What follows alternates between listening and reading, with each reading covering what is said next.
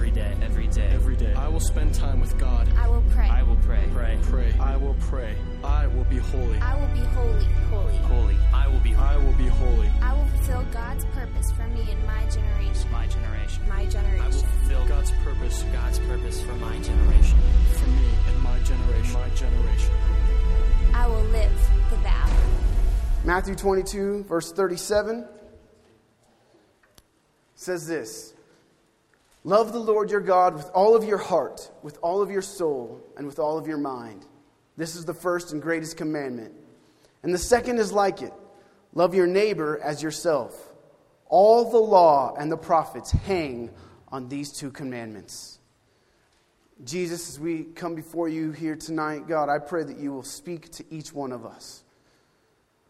God, it's pointless for us to be here if we're not encountering you. So God, I pray that you will open the scriptures to us. I pray that you will speak through me. Father, we need you. Holy Spirit, I need you. There's no point in standing up and preaching a Sunday school lesson. That is not what any of us are interested in. We want to encounter the living God. So we ask, Holy Spirit, that you will be present in this place tonight. Draw us to you. We love you. Amen. I want to talk to us tonight. Last week, obviously, we talked about the first commandment where when Jesus was asked, what's the greatest commandment? Jesus said, love the Lord your God with all of your heart, with all of your soul, and with all of your strength, or with all of your mind. And I want to talk tonight about the second part of this phrase.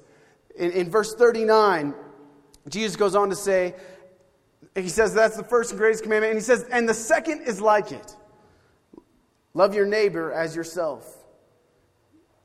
And the second is like it. Love your neighbor as yourself. And even as I was reading through this and praying about it a little bit, I realized that most of the time as I read this verse and as you hear sermons taught about this and different things, a lot of the time I feel like this second part, this and the second is like it, love your neighbor as yourself, is kind of taught like a tag to the first part. It's kind of like, love God, love God, love God. Oh, by the way, love people.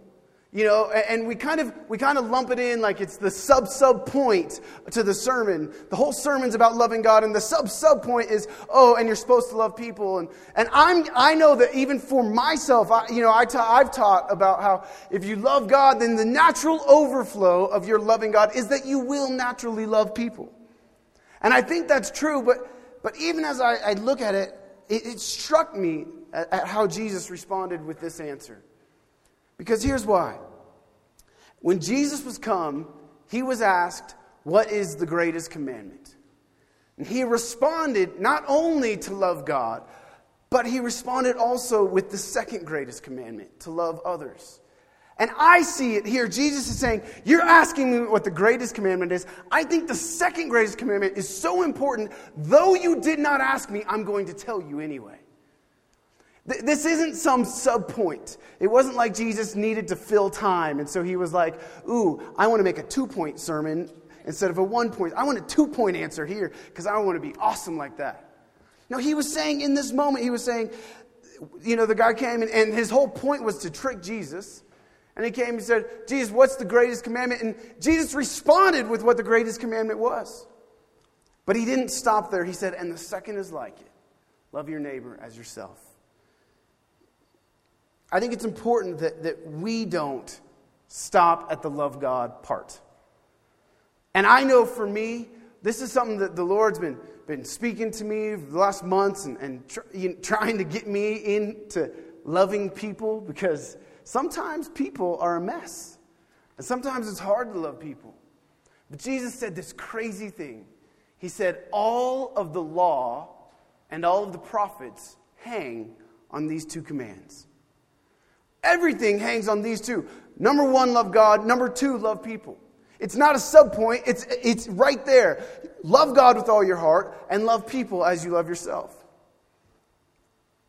And I thought it was interesting even the second thing that I noticed here is when Jesus, and I think this is really important because I think this really highlights some of Jesus' character.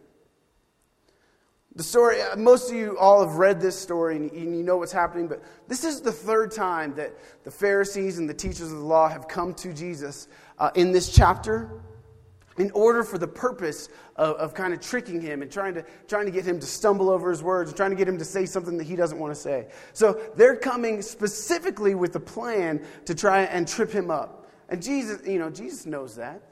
But I find it so interesting here that Jesus, what he does is they come, and they've kind of failed 2 times before. And so now they're like, okay, here's what we're going to do. We're going to ask him what the greatest law is, and who can say what one law is better than another. And so they come and they decide that they're going to ask him about the law. And the thing I love about Jesus is that what he does in this moment is he takes their question of the law and he changes it from the language of law to the language of love. See, so often we like the language of law. We like to talk about rules because if you tell me rules, I can tell you if I like them or not. I can obey the ones I want to obey and I can break the ones I want to break and then just pray about it later. Repent. Not really, but honestly, though we hate rules, we kind of like rules.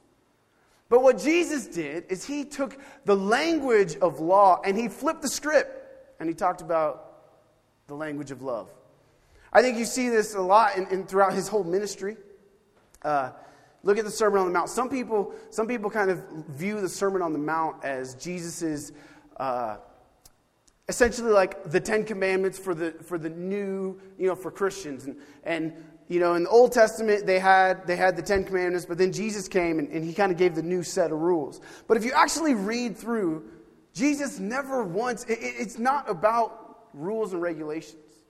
Jesus never gives a rule. Jesus, what he does is Jesus, in his ministry, aims at the heart and allows the actions to follow.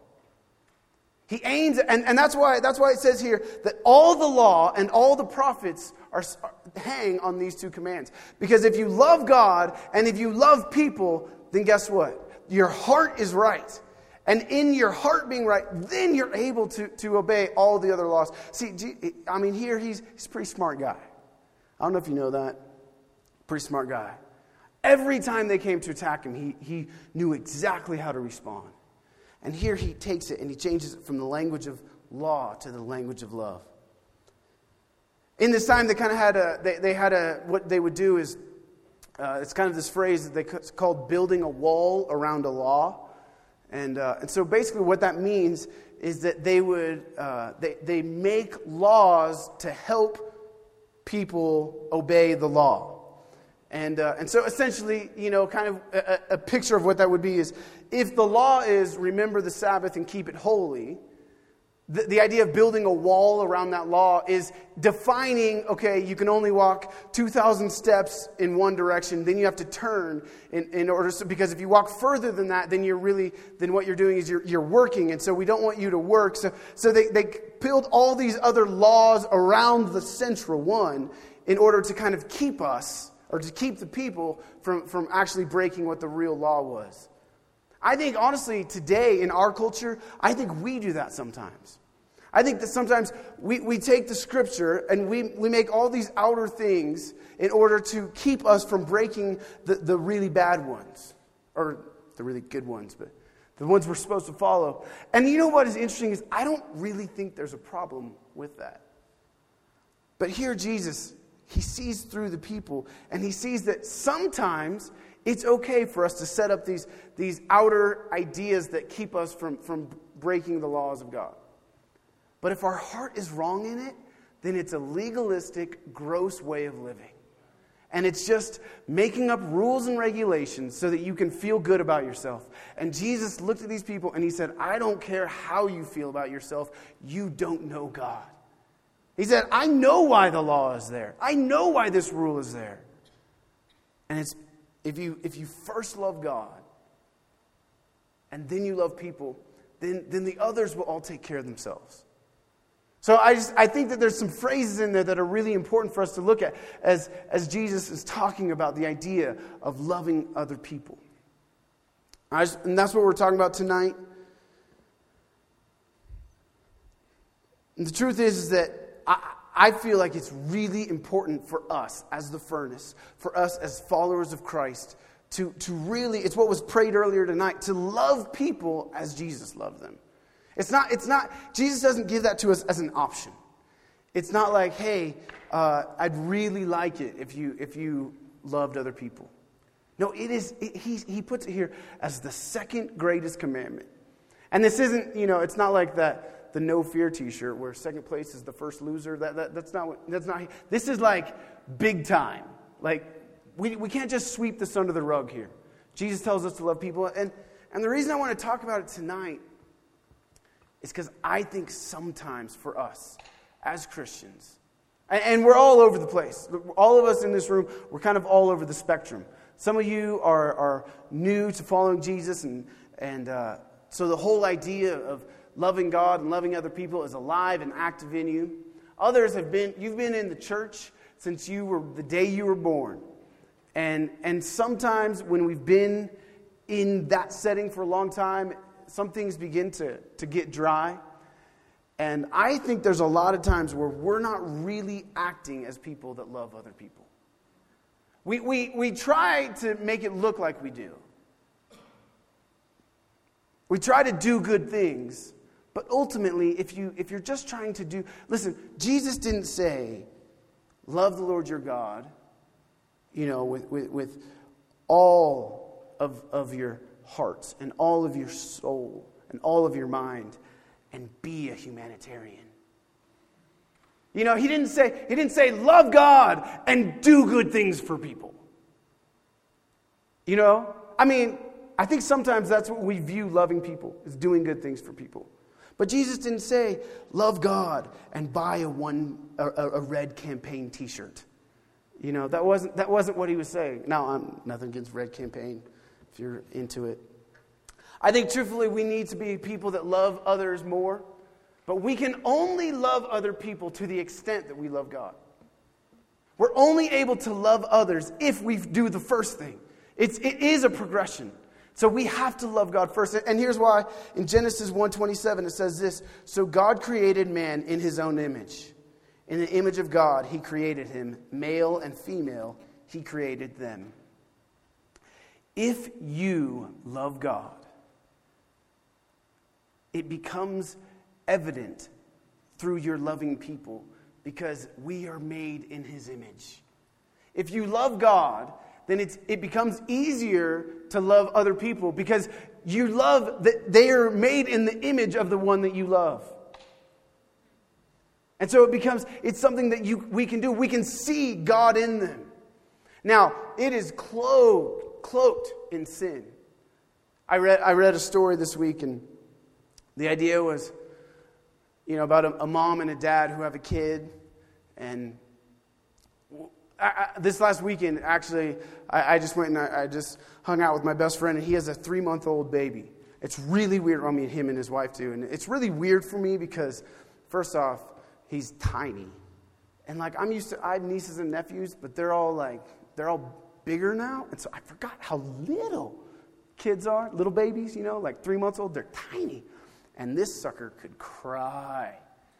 I mean, he was so good, and then all of a sudden he would just go off and crying for hours, But it's so fun to see them kind of talking, and it's fun seeing your friends in having kids. It's my first high school friend to have a kid that is really close to me, so it's really weird. So some of you are about to enter into the stage where all your friends start to get married, and you think that's weird. And I was there. It was weird. Most of my friends got married before I did, and so there was a day where I realized all my friends are married. It's weirder when they have kids. I mean, I've known this guy since he was 5 years old. I know how irresponsible he is. And he has a child. I pray for that son. I pray for him. But the story that I was read talked about this couple, and they had a newborn, and they would kind of do the arguing cute over who he looks like. Oh, he looks like me. No, he looks like me. Oh, you're right, he looks like you. Oh, no, he really looks like you. And they talk through who does he look like, and he was their son, and they got married and they had a kid, and it was really exciting for them. And their heart was overjoyed to have a son. And then as the years go by, he grew up and began to get in more and more trouble. And eventually one day he was captured, or he broke the law, and he got into a lot of different, a big mess, and ended up killing someone, and went to jail. And through the course of this time, the father died. So the mom goes and visits the son in jail. And as she's looking at her son, as she's seeing who he is, she hates that her son is a murderer.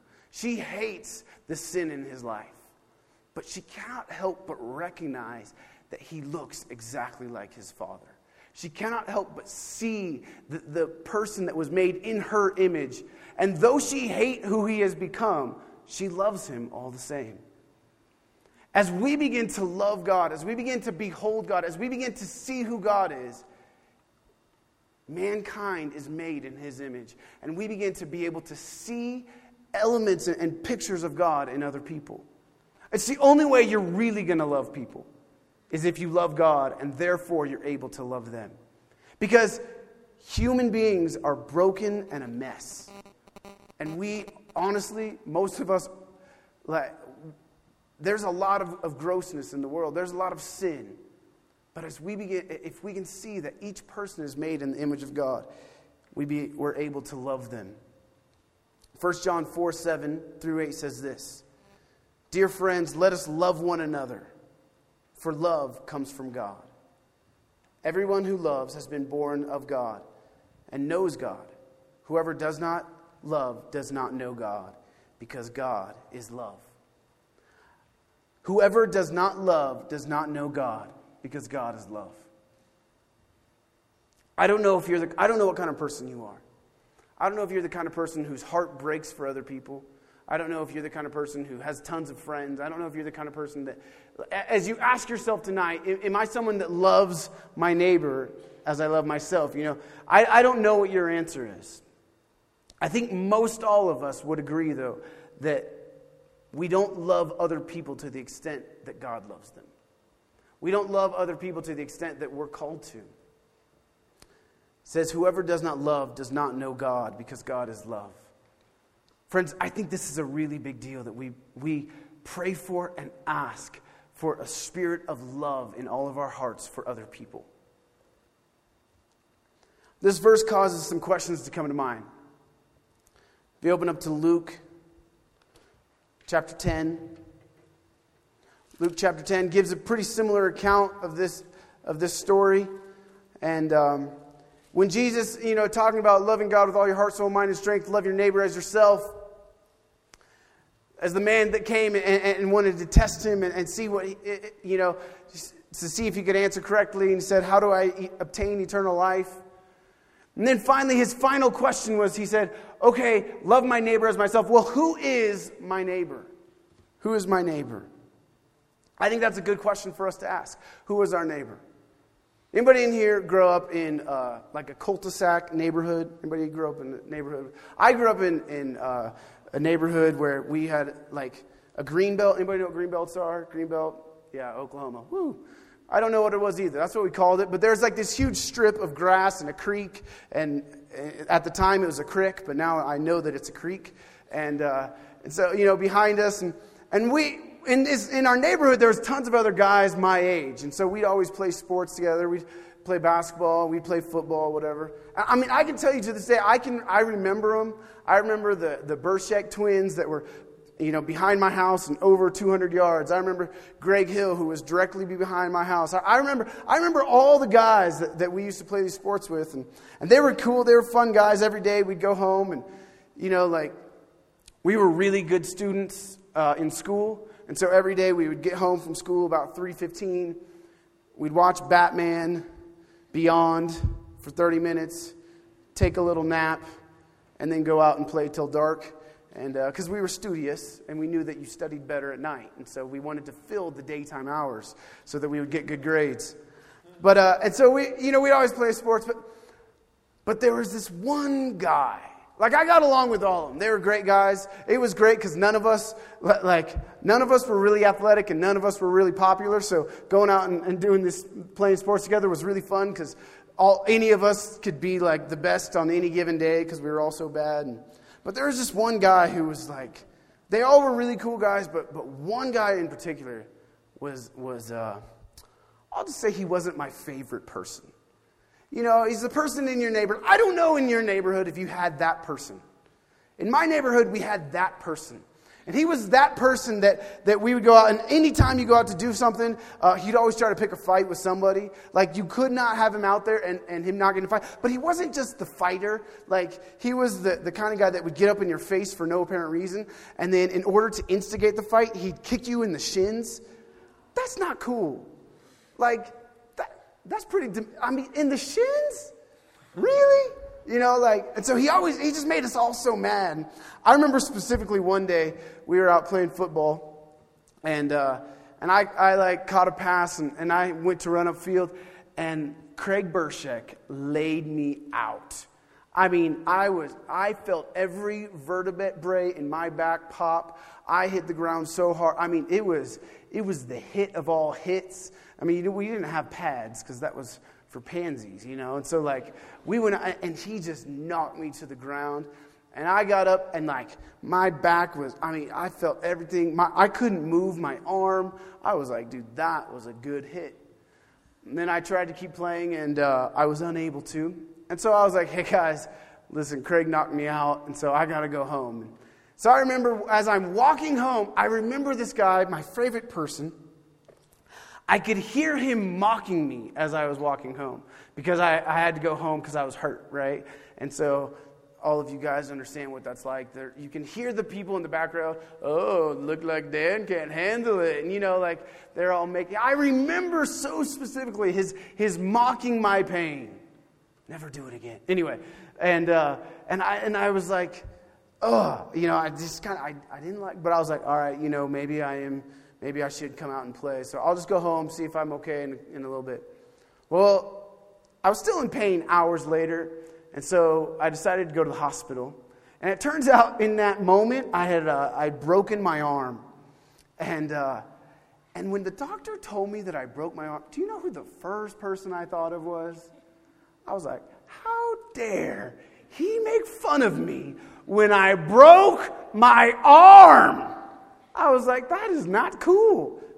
That was one of the neighbors that in that moment I did not want to love. I said, no, Jesus. Not him. I said, the other guys are great. They go to church, they're nice guys. Him, no. Surely you don't want me to love him. This guy that came and asked Jesus, who's my neighbor? His point in asking, the scripture is very clear, is to justify himself. Because he probably had people in his mind that he knew he loved, and he probably had people in his mind that he knew he did not love. And he wanted Jesus to tell him, oh yeah, you're supposed to love the people that you already love. So Jesus goes on and tells him the story. And we all know the story.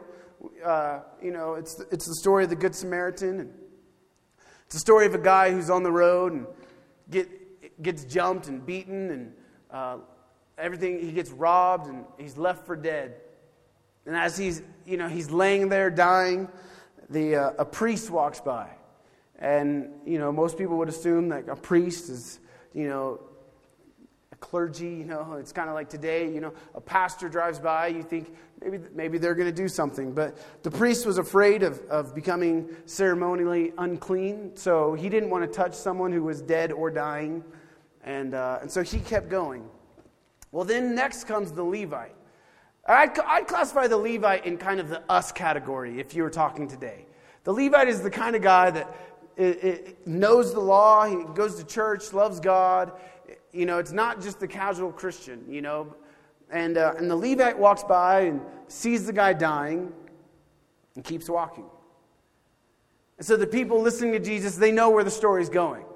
And they love where the story's going. They're like, yeah, the priests, I don't have to love them. They're mean. Those religious people, they're mean. Jesus is about to tell us that next up, just the good old boy came and took care of him. But Jesus skipped over the good old boy.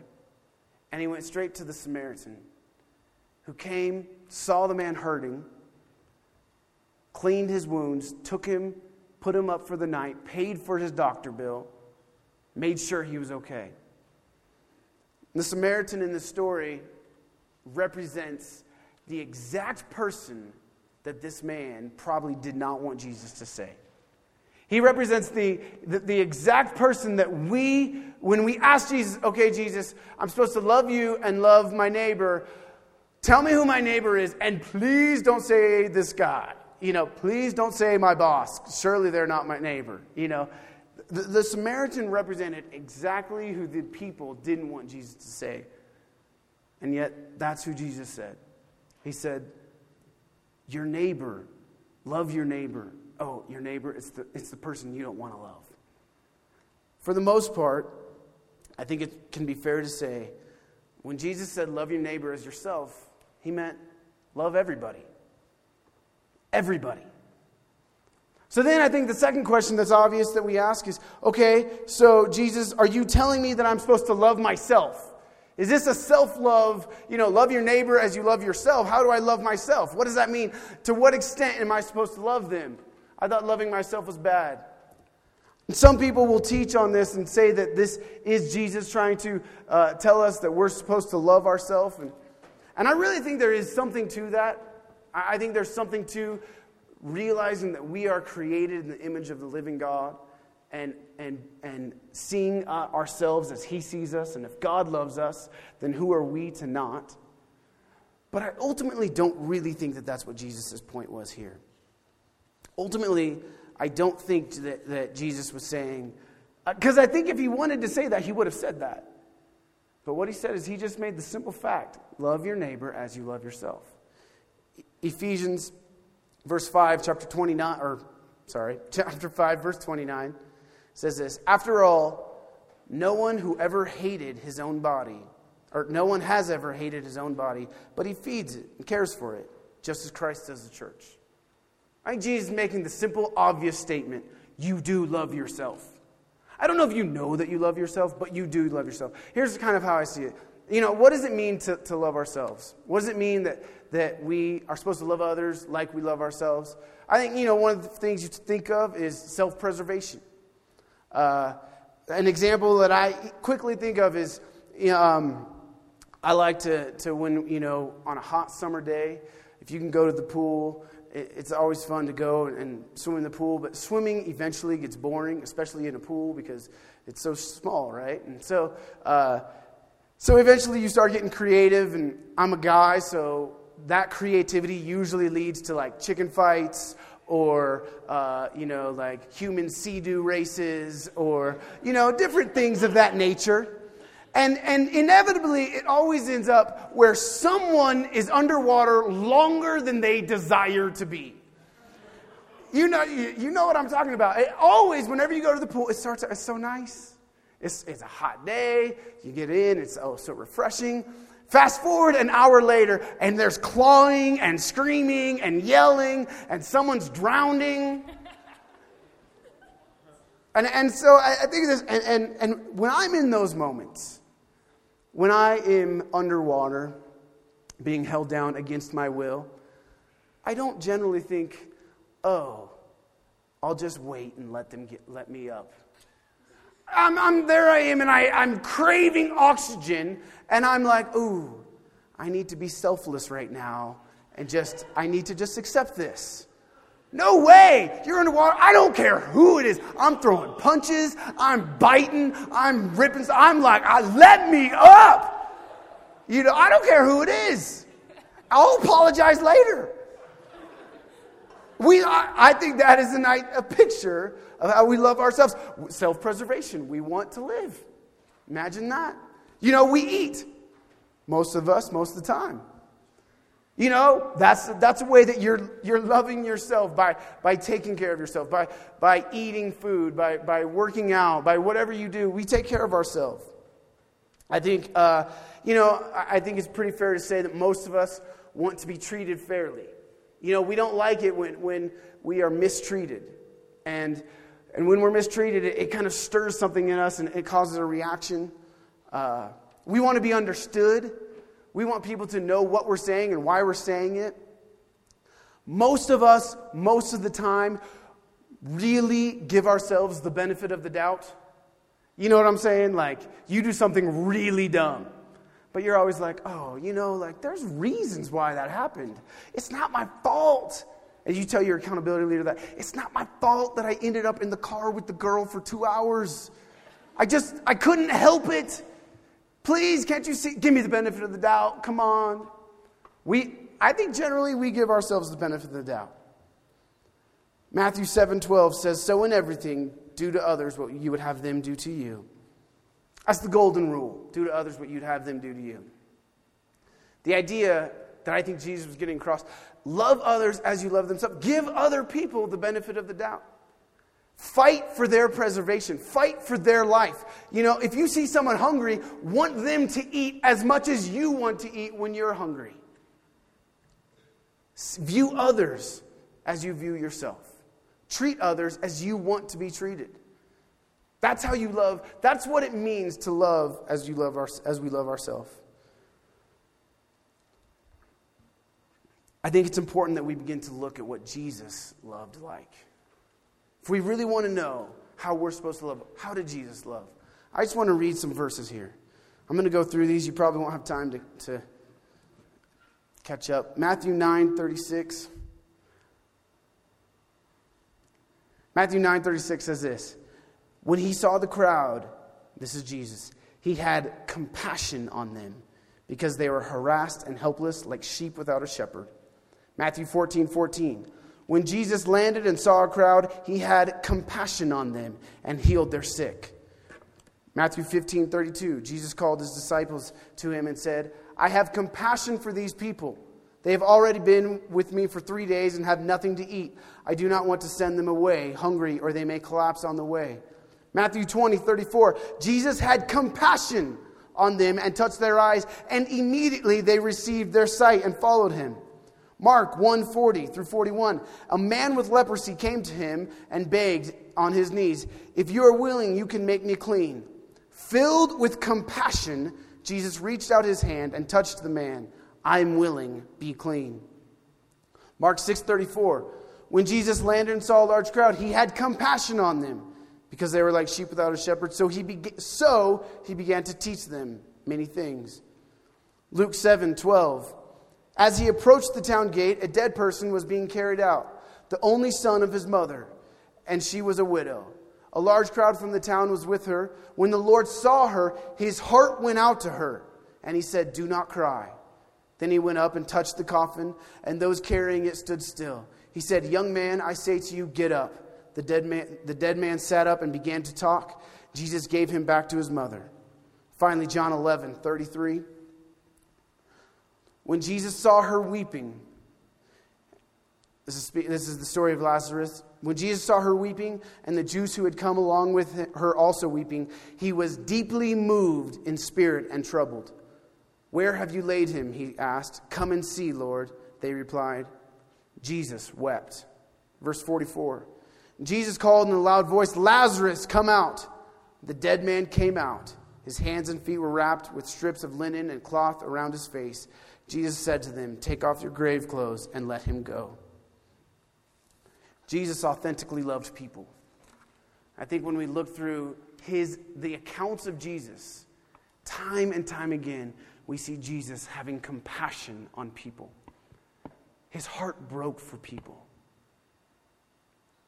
But it wasn't just compassion. Any of us can have compassion. Jesus was filled with compassion, which compelled him to action.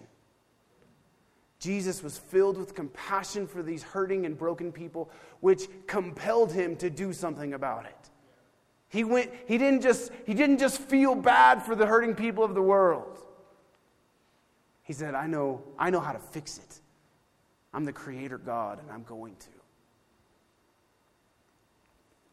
1 John 2:6 says this. Whoever claims to live in him must walk as Jesus did. Friends, I think we need to pray that each one of us gains more compassion. We need to have compassion for people. But not just compassion. compassion that leads us to doing something about it. Compassion that leads us to action. That's what Jesus did. Jesus loved people, and he didn't just love them by feeling bad for them. His heart broke for them, and then he did something about it. That's the kind of people I think we need to be. I think there's 4 different kinds of people that we all need to love. I think if we look at Jesus' model, each one of us need our heart to grow, and we need to love the needy. We need to love those who don't have anything. That is the model that Jesus presented for us. James 1:27 says, "Religion that God our Father accepts as pure and faultless is this, to look after orphans and widows in their distress, and to keep oneself from being polluted by the world." Looking after orphans and widows. That's the kind of religion that God sees as faultless, is helping out those who are in need. It's a theme throughout the entire Bible. Throughout Jesus' entire ministry, he's helping those in need. Number 2, unfortunately, we have to love our enemy. We have to love those who persecute us. Matthew 5:4, I tell you, love your enemy and pray for those who persecute you. Thirdly, we need to love the unlovable. Each one of you at work, at school, wherever you're at, there's the people that no one is loving them. We need to love them. In 1 Thessalonians 4:12, it says, "May the Lord make your love increase and overflow for each other and for everyone else." Number 4, love those close to you. Love your brother. Love this group of people. Love your community. Love the people you work with. Love the people you go to school with. 1 John 4:20. "If anyone says, 'I love God,' yet hates his brother, he is a liar. For anyone who does not love his brother, whom he has seen, cannot love God, whom he has not seen." That's a pretty terrifying verse to me. As we take this year, and all of you are in different places in your life, a big part of being in the furnace is drawing close to the Lord, finding out his love over you, letting him speak his love over you, falling in love with who God is. But we have to be people that let that spill out and that we love other people. I think that's a big reason why, as I sit around with our leaders and we dream up what we want to do, that's a big reason why this year we're doing this Project 127 idea, where you guys are meeting as teams to go and serve the poor, to serve the needy. That's the whole goal. So we want to be Jesus. We want to go and help people. I don't know who you need to love. I don't know if it's the person in your accountability group that won't stop talking and is really wearing on your patience. The Bible says that love is patient. I don't know who you need to love. Maybe it's someone in this room. Maybe there's someone in this room that's hurt you or annoyed you. It's really easy, just so you know, it's really easy to love people that are far away. We go on a mission trip. We went on a trip to Africa. Man, people come back, their hearts are broken for the African people. It's easy for me when I go on a trip to China to have them. I love those people that I met. They're really far away from me. It's easy for me to cultivate this heart for nations. It's easy for me to have an ethereal love for the lost and the hurting. I think that stuff is good, but it's easy.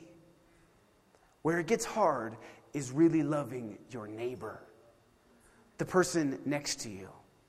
The person that you go to school with. The person that persecutes you. The person that the people that you intermix with. Those are the people that we need to love. And listen, friends, that is how we spread the gospel. Is by loving the lost. I mean, if the world would see Christians as really what we're supposed to be, love God, love others, how much different would this world be? It's not about different projects. It's not about different themes. It's not about conferences. It's not about fighting for rights. It's not about all these things. We need to love God and we need to love people. And through that, everything else hangs on those two things. And it'll flow out of it. I'm going to have John play a song here real quick. And I want you just to listen to these words. This song, I was listening to this on the way to Michigan for our conference this past summer. And man, it hit me in the face. And this isn't a worship moment. This is the closing moments of the sermon because he can say it a lot better than I can. And so I want you to listen. I want you to take notes on the song. I want you to listen to what the words are saying. And anyway, John, if you just want to run that. Jesus tells us to love our neighbors as we love ourselves. And I think that's really something that we all need to do better. Love them as Jesus loves them. How does he love them? I love that line where he says, the world is sleeping in the dark and the church just can't fight because we're asleep in the light. I pray that we wake up. I hope that as this body, as this community here, we become a people that serve one another. You know, Jesus said, you want to be great, become the servant of all. That's what it means. No greater love is there than this, that a man lay down his life for his friend. That's what loving other people it means. Fight for them. Defend them. Love them when they're unlovable. Look for the good. Don't highlight the bad. Look for the good. Go out of your way to love people that others won't love.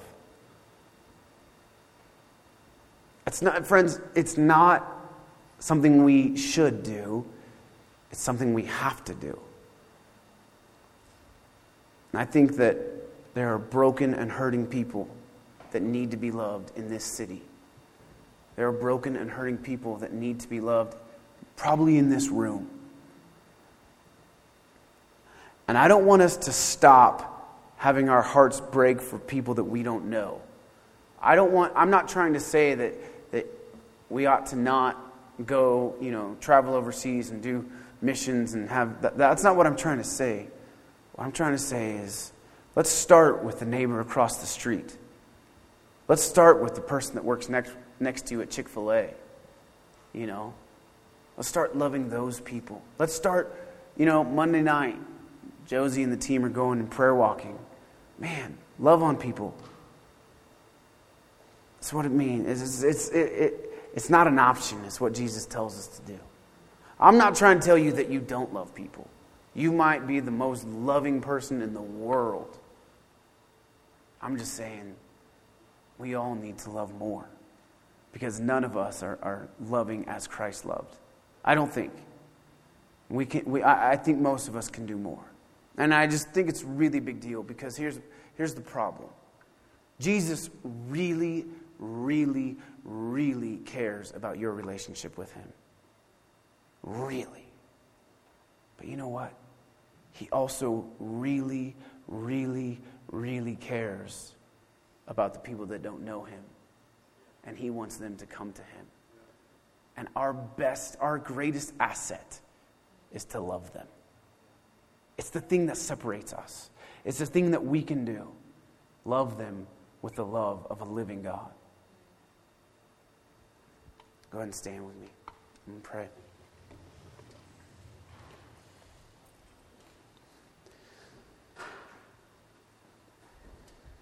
Jesus, I pray that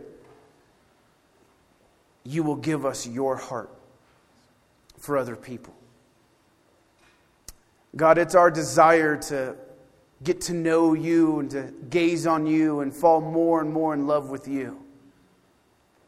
But through that, Jesus, I pray that each one of us will have a greater love for other people, a greater love for the unlovable, a greater love for our enemies, a greater love for the people that are sitting next to us, that are close to us, our family, our friends, and a greater love for those that are in need. God, I pray that each one of us will live with your eyes. And when we see hurt, when we see brokenness, we will be full of compassion, and that we will be moved to action. That we will go out and serve. That we will go out and Father, not to be seen, but in secret, to love people.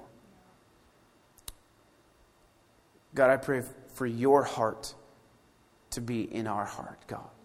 May we transform our hearts, Jesus, into your heart. May we see the lost as you see them. May we see the hurting and broken as you see them. May we see the people that we serve at work as you see them. We love you, Jesus. Amen. Amen. You've just heard one of the speakers from Desperation, a ministry of New Life Church in Colorado Springs.